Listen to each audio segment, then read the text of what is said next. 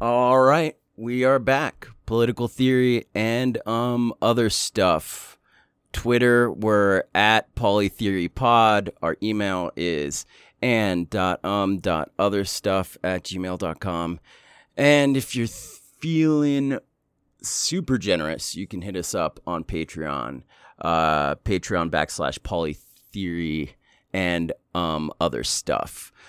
We are doing more of Michael Heinrich's An Introduction to 3 volumes of Karl Marx's Capital.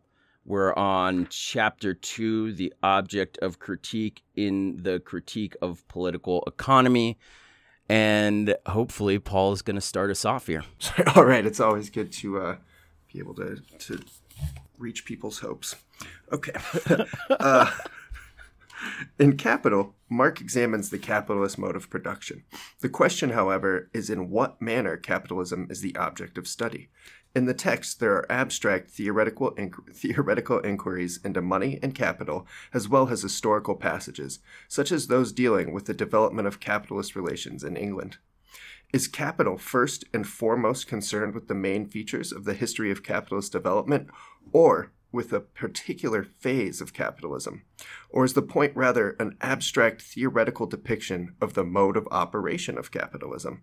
Or, to raise the question more generally, how do history and theoretical depiction relate to each other within the critique of political economy? A further question concerns the relationship between Marx's depiction of the capitalist mode of production and bourgeois economic theory. Is Marx presenting merely just another theory of the mode of operation of capitalism? Does the critique in the critique of political economy consist solely of previously existing theories being proven wrong in certain places so that Marx may present a better theory? Or does critique make a more comprehensive claim? To formulate things more generally, what does critique mean within the framework of the critique of political economy? Section 2.1. Engels had already suggested a historical manner of reading Marx's account. In a review of the early writing, A Contribution to the Critique of Political Economy of 1859, he wrote that the logical depiction of categories presented by Marx, begin parentheses, logical here meaning conceptual, theoretical, end parentheses, is indeed nothing but the historical method, only stripped of the historical form and of interfering contingencies. And Karl Kautsky, who published a popular outline of the first volume of Capital in 1887, wrote that Capital is an essentially historical work. Then, at the beginning of the 20th century, it became common knowledge among the leading figures of the workers' movement that capitalism had entered a new phase of development, that of imperialism. Marx's Capital was understood as an analysis of competitive capitalism, a phase of capitalist development preceding imperialism. Marx's research, therefore, now had to be continued by analyzing the next historical phase of capitalism, imperialism. Hilferding, 1910, Luxemburg, 1913, and Lenin, 1917, took up this task in various ways.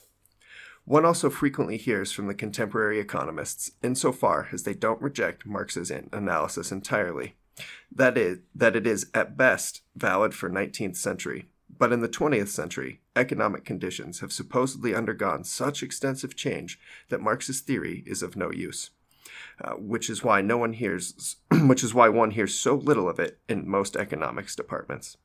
Such historicizing ways of reading Marx, which are also typical of many introductions to Marx's Capital, are at the very least opposed to Marx's own understanding of his work. In the foreword of the first volume, Marx writes the following concerning the object of his research. Just before I read this, having been somebody who's read very little of Marx, I can say that I personally have seen a lot of his concepts very applicable to modern life and modern capitalism.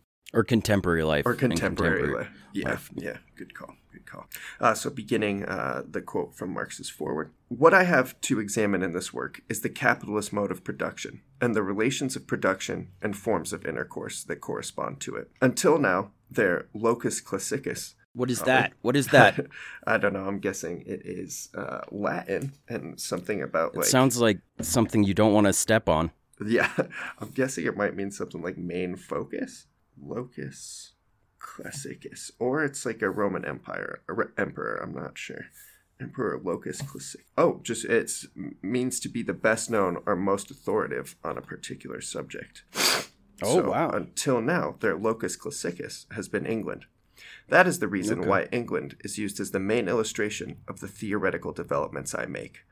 Intrinsically, it is not a question of the higher or lower degree of development of the social antagonisms that spring from the natural laws of capitalist production.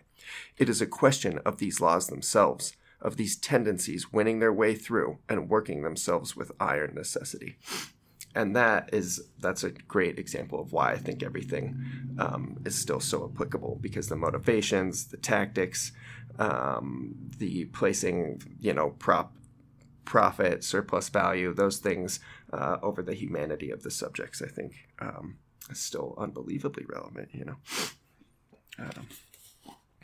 So here Marx explicitly states that he is concerned neither with the history of capitalism nor with a specific historical phase of capitalism, but rather with a theoretical analysis of capitalism. Examined are the essential determinants of capitalism, those elements which must remain the same regardless of all historical variations, so that we may speak of capitalism as such. What is portrayed is therefore not a historically or geographically specific capitalism, but rather, as Marx says at the end of the third volume of Capital, we are only out to present the internal organization of the capitalist mode of production, its ideal average, as it were. With this statement, Marx merely formulates the claim he makes for his account. Whether this claim is actually redeemed, whether Marx actually manages to portray the capitalist mode of production in its ideal average, is something to be addressed when we deal with the details of his account. The statements cited above clarify the level of abstraction of Marx's account. If the analysis is carried out at the level of the ideal average of the capitalist mode of production, then it actually provides the categories that must underlie any research into the history of capitalism or a particular phase. The notion that one must know history in order to understand the present has a certain justification when applied to the history of events, but not for the structural history of society. Rather, the opposite is the case. To examine the constitution of a particular social and economic structure, one has to be already familiar with the completed structure. Only then will one know what to look for in history. Marx formulated his idea with the help of a metaphor. This is a ball and metaphor, by the way. The anatomy of a man is a key to the anatomy of the ape. On the other hand, indications of higher forms in the lower species of animals can only be understood when the higher forms themselves are already known.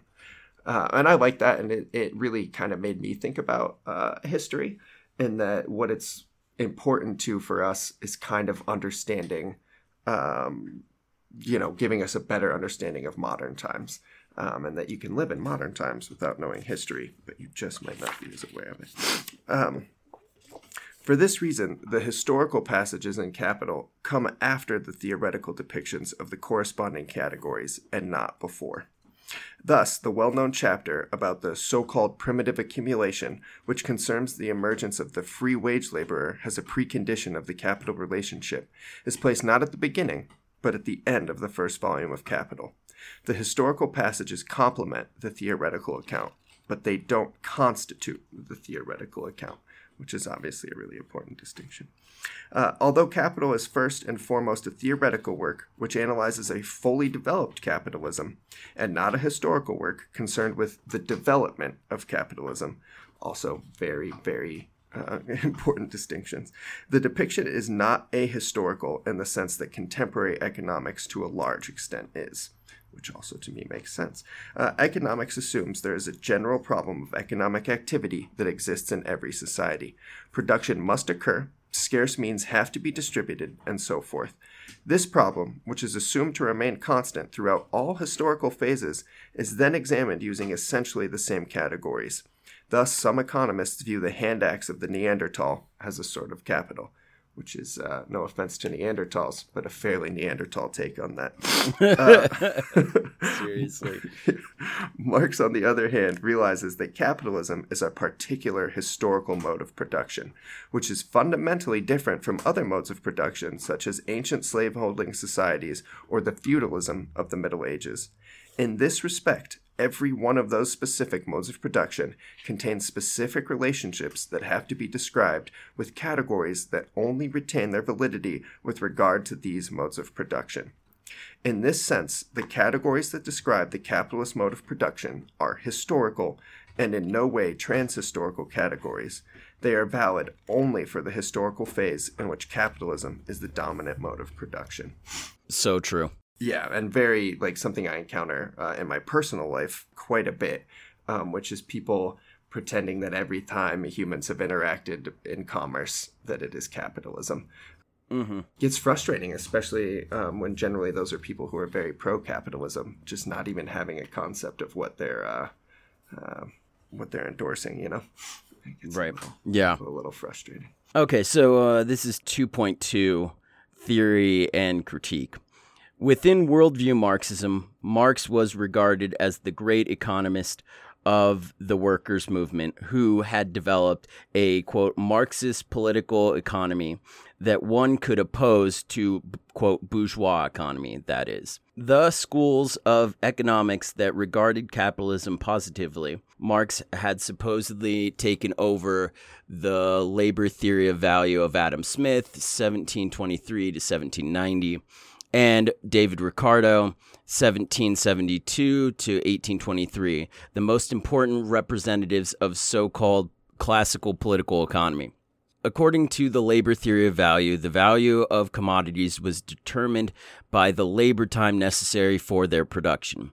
As distinct from the classical political economists, Marx had allegedly developed a theory of exploitation of labor power and the crisis-prone nature of capitalism. According to this view, there are no fundamental categorical differences between Marx's political economy and classical economy, only differences concerning the conclusions of both theories. And that's something that, even though I hadn't read much Marx, I had, until recently, kind of thought that was what was going on. And Heinrich makes it pretty clear here that that's not what the deal is. Right, yeah, Heinrich has cleared so many things up for me, to be honest, which is why I think, it's always good not to just completely trust yourself in any learning situation, Well, and always continue, looking for new concepts, new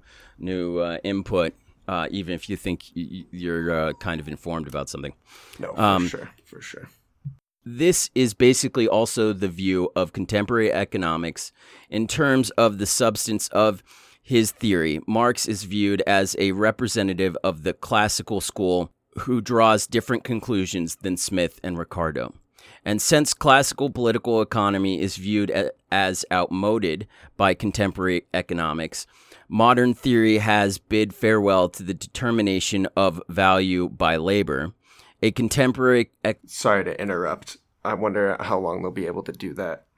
Keep in mind, it's May of 2021. And I think with current economic situations, they might have to reassess where the value in this system comes from. Because they seem real terrified they can't find workers if that's not where that value is coming from. Well, yeah. I'm not even sure if they care about value. I think they're more concerned. That's a very good point. Modern theory has bid farewell to the determination of value by labor.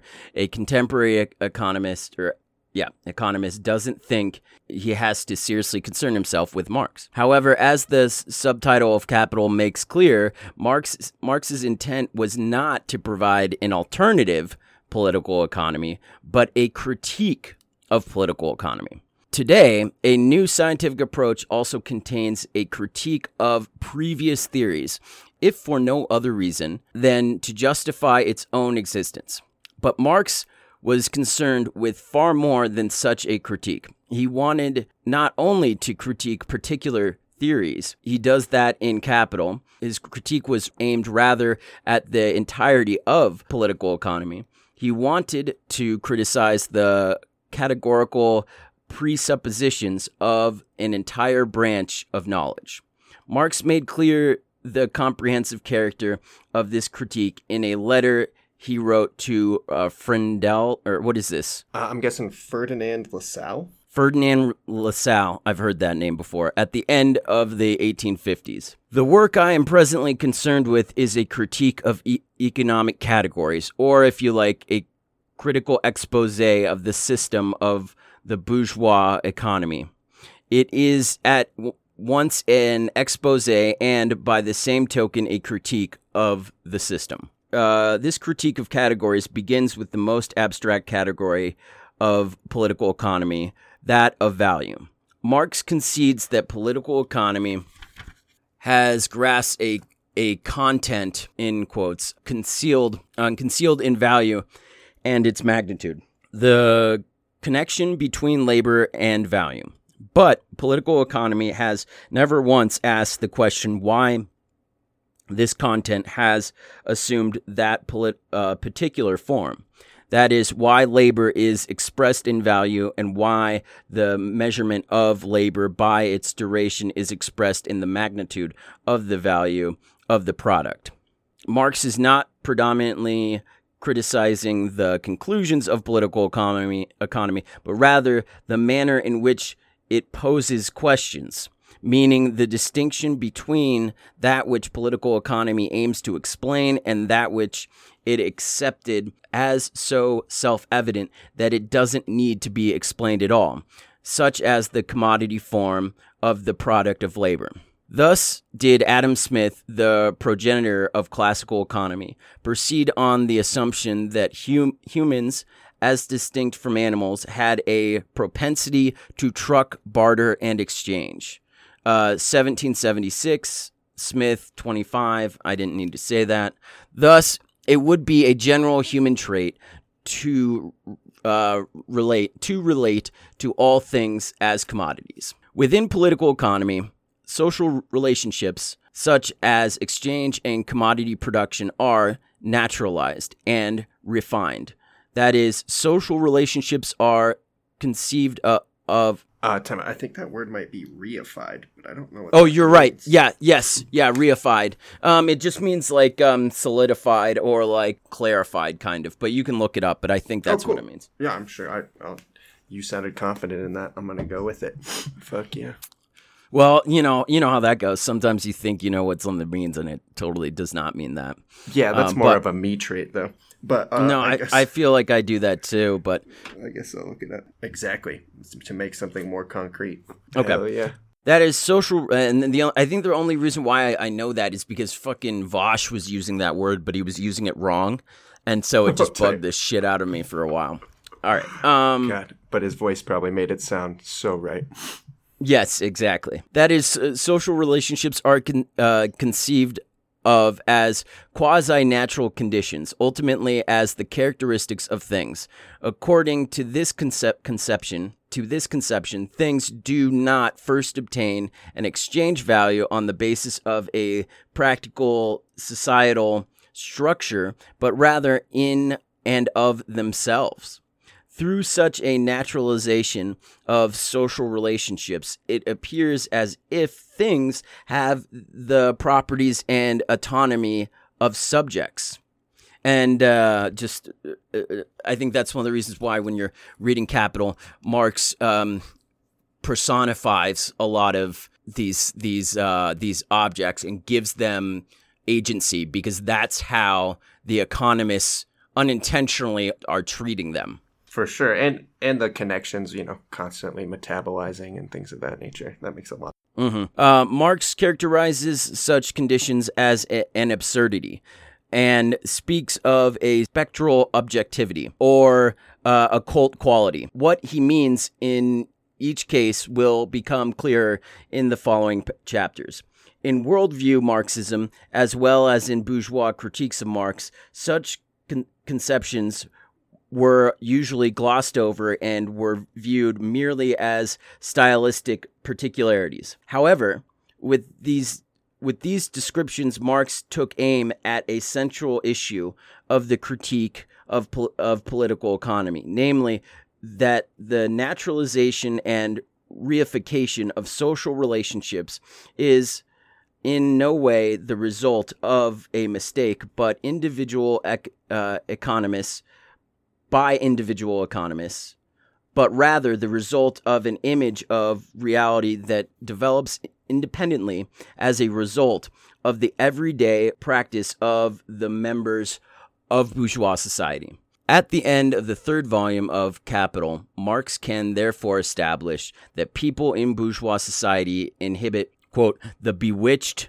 distorted, and upside-down world, and that this, quote, religion of everyday life is not only the basis of everyday consciousness, but also constitutes the background for the categories of political economy. And it's just such a good point. So much, and a lot of this is obviously could be attributed to my lack of knowledge, but when I hear people talk about the defense of capitalism, especially just like, people who are just mildly interested in it or whatever, all of their viewpoints and stuff feel so dogmatic, which just so ties into that religion of everyday life. It's like, we believe in it. It's going to work.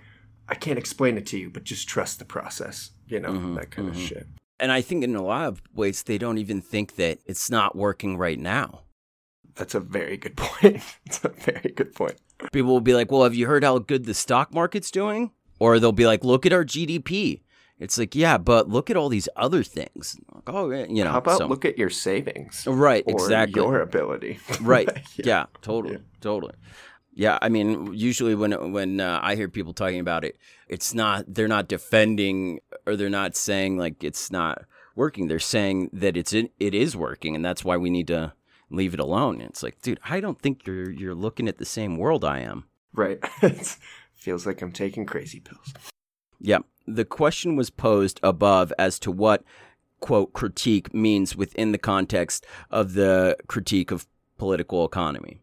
We are now able to provide a tentative answer. Critique aims to break down the theoretical field, meaning the self-evident views and spontaneously arising notions to which the categories of political economy owe their apparent plausibility.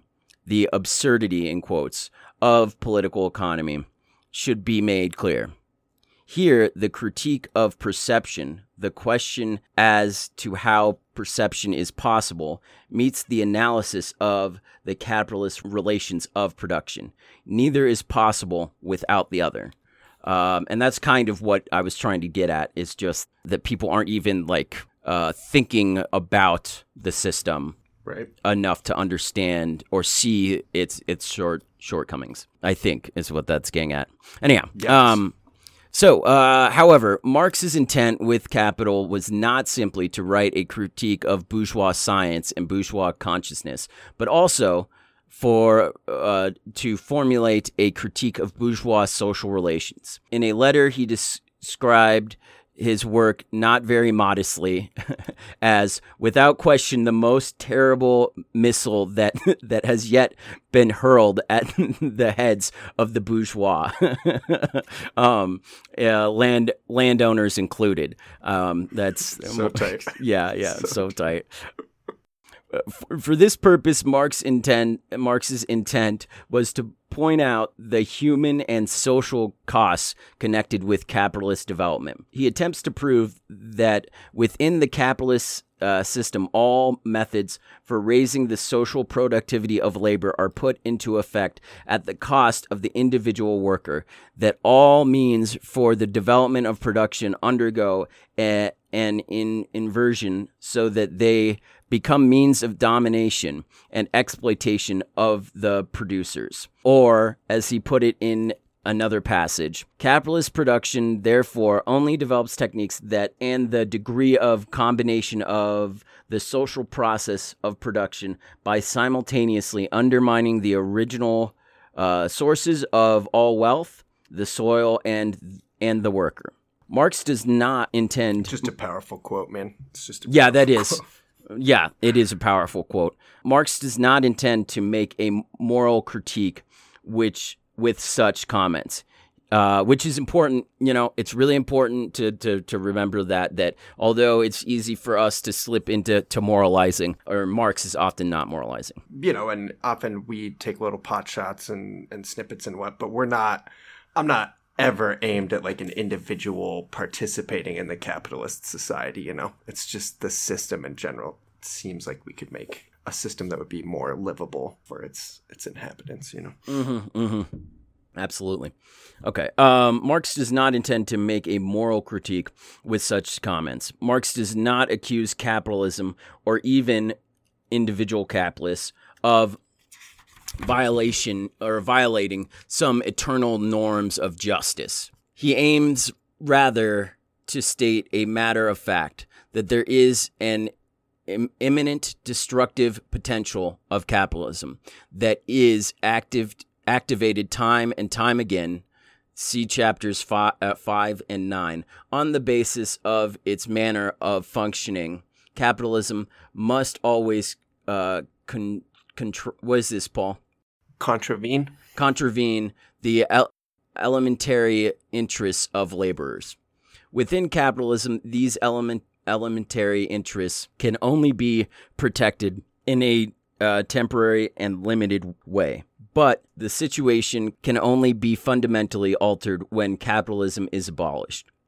Marx does not advance a moral right to an unscathed existence or something similar against the impositions of capitalism. Instead, he hopes that with the growing insight into the destructive nature of the capitalist system, which can be established without recourse to morality, the working class will take up the struggle against this system, not on the basis of morality, but rather on the basis of its own interest. Not, however, on the basis of an interest of a better situation within capitalism, but rather on the basis of an interest in a good and secure life, which can only be realized by transcending capitalism. Heck yeah.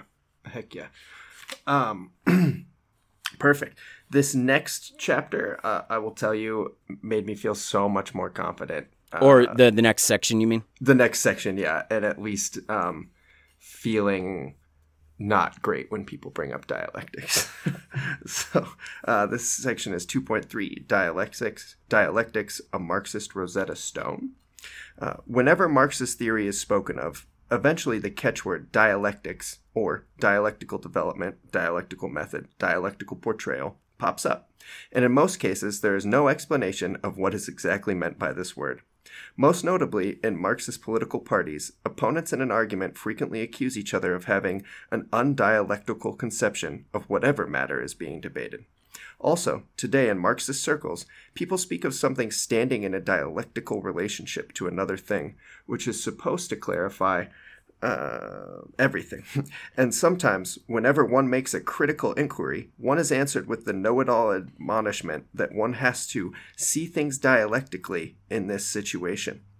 One shouldn't allow oneself to be intimidated, but should be rather constantly annoy the know-it-all by asking what exactly is understood by the term dialectics, and what the dialectical view looks like. More often than not, the grandiose rhetoric about dialectics is reducible to the simple fact that everything is dependent upon everything else and is in a state of interaction, and that it's all rather complicated, which is true in most cases, but doesn't really say anything. If dialectics is spoken of in a less superficial sense, then one can make a rough distinction between two ways of using this term. In one sense, dialectics is considered to be, according to Engels' text Anti-Dühring, anti-Dühring, not like anti, whatever. The science of the general laws of motion and development of nature, human society, and thought. According to this conception, dialectical development does not proceed uniformly and in a linear manner, but is rather a movement in contradictions. Of particular importance for this movement are the change of quantity into quality and the negation of the negation. Perfect. Whereas Engels was clear that with such general statements, nothing is understood about individual processes.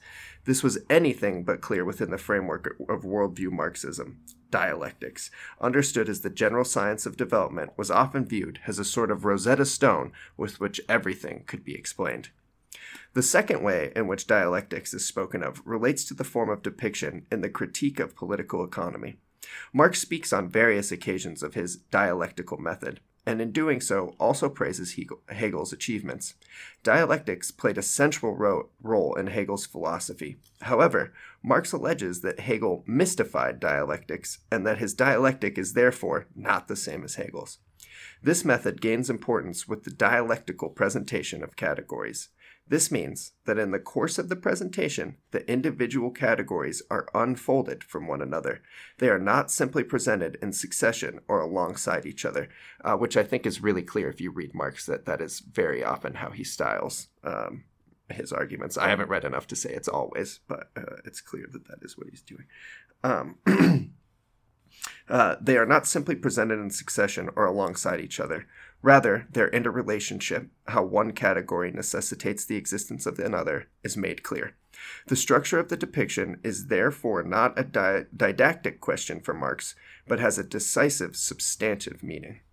However, this dialectical portrayal is in no way the result of the application of a ready-made dialectical method to the content of political economy.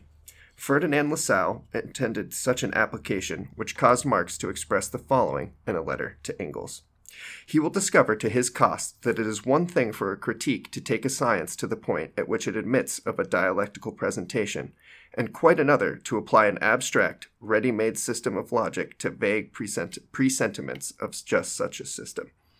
That's a pretty ballin' quote, and I think could probably be expanded to a lot of modes of research and thought, so much that you probably can't develop a dialectic for something unless you understand the thing already. You can't make like a template. A dialectic template to apply to other thing could call. The precondition of a dialectical portrayal is not the application of a method, a widespread conception in worldview Marxism, but rather the categorical critique discussed in the previous section.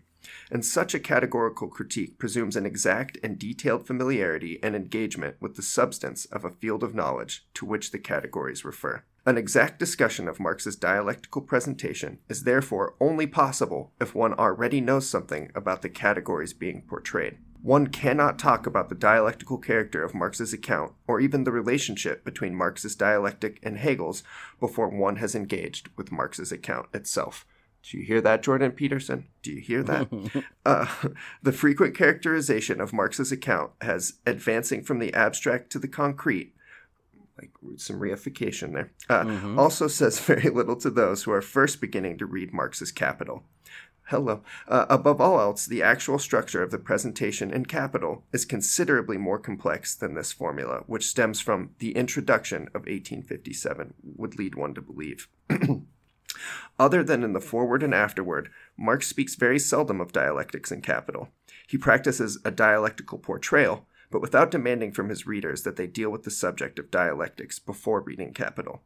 Only in hindsight can one say what is dialectical about Marx's account. For that reason, the present work does not begin with a section on dialectics. That makes sense to me. Yeah. So that makes far, sense to me. What I'm realizing as we're reading this is that Maurice Cornforth, the dude that wrote something in the dialectical method, I'm thinking now was a worldview Marxist. Okay. Because the way that he wrote that, and I did get some good things out of that, but I think the way that he wrote that was kind of laying dialectics out as like a template that if applied properly can explain like everything. And it sounds to me like that's what Heinrich is saying. Some people thought, and is incorrect. Good to know. Well, awesome. Well, next week we're going to crack into chapter 3, presumably. Yep. And as always, thanks for learning with us, and have a great day.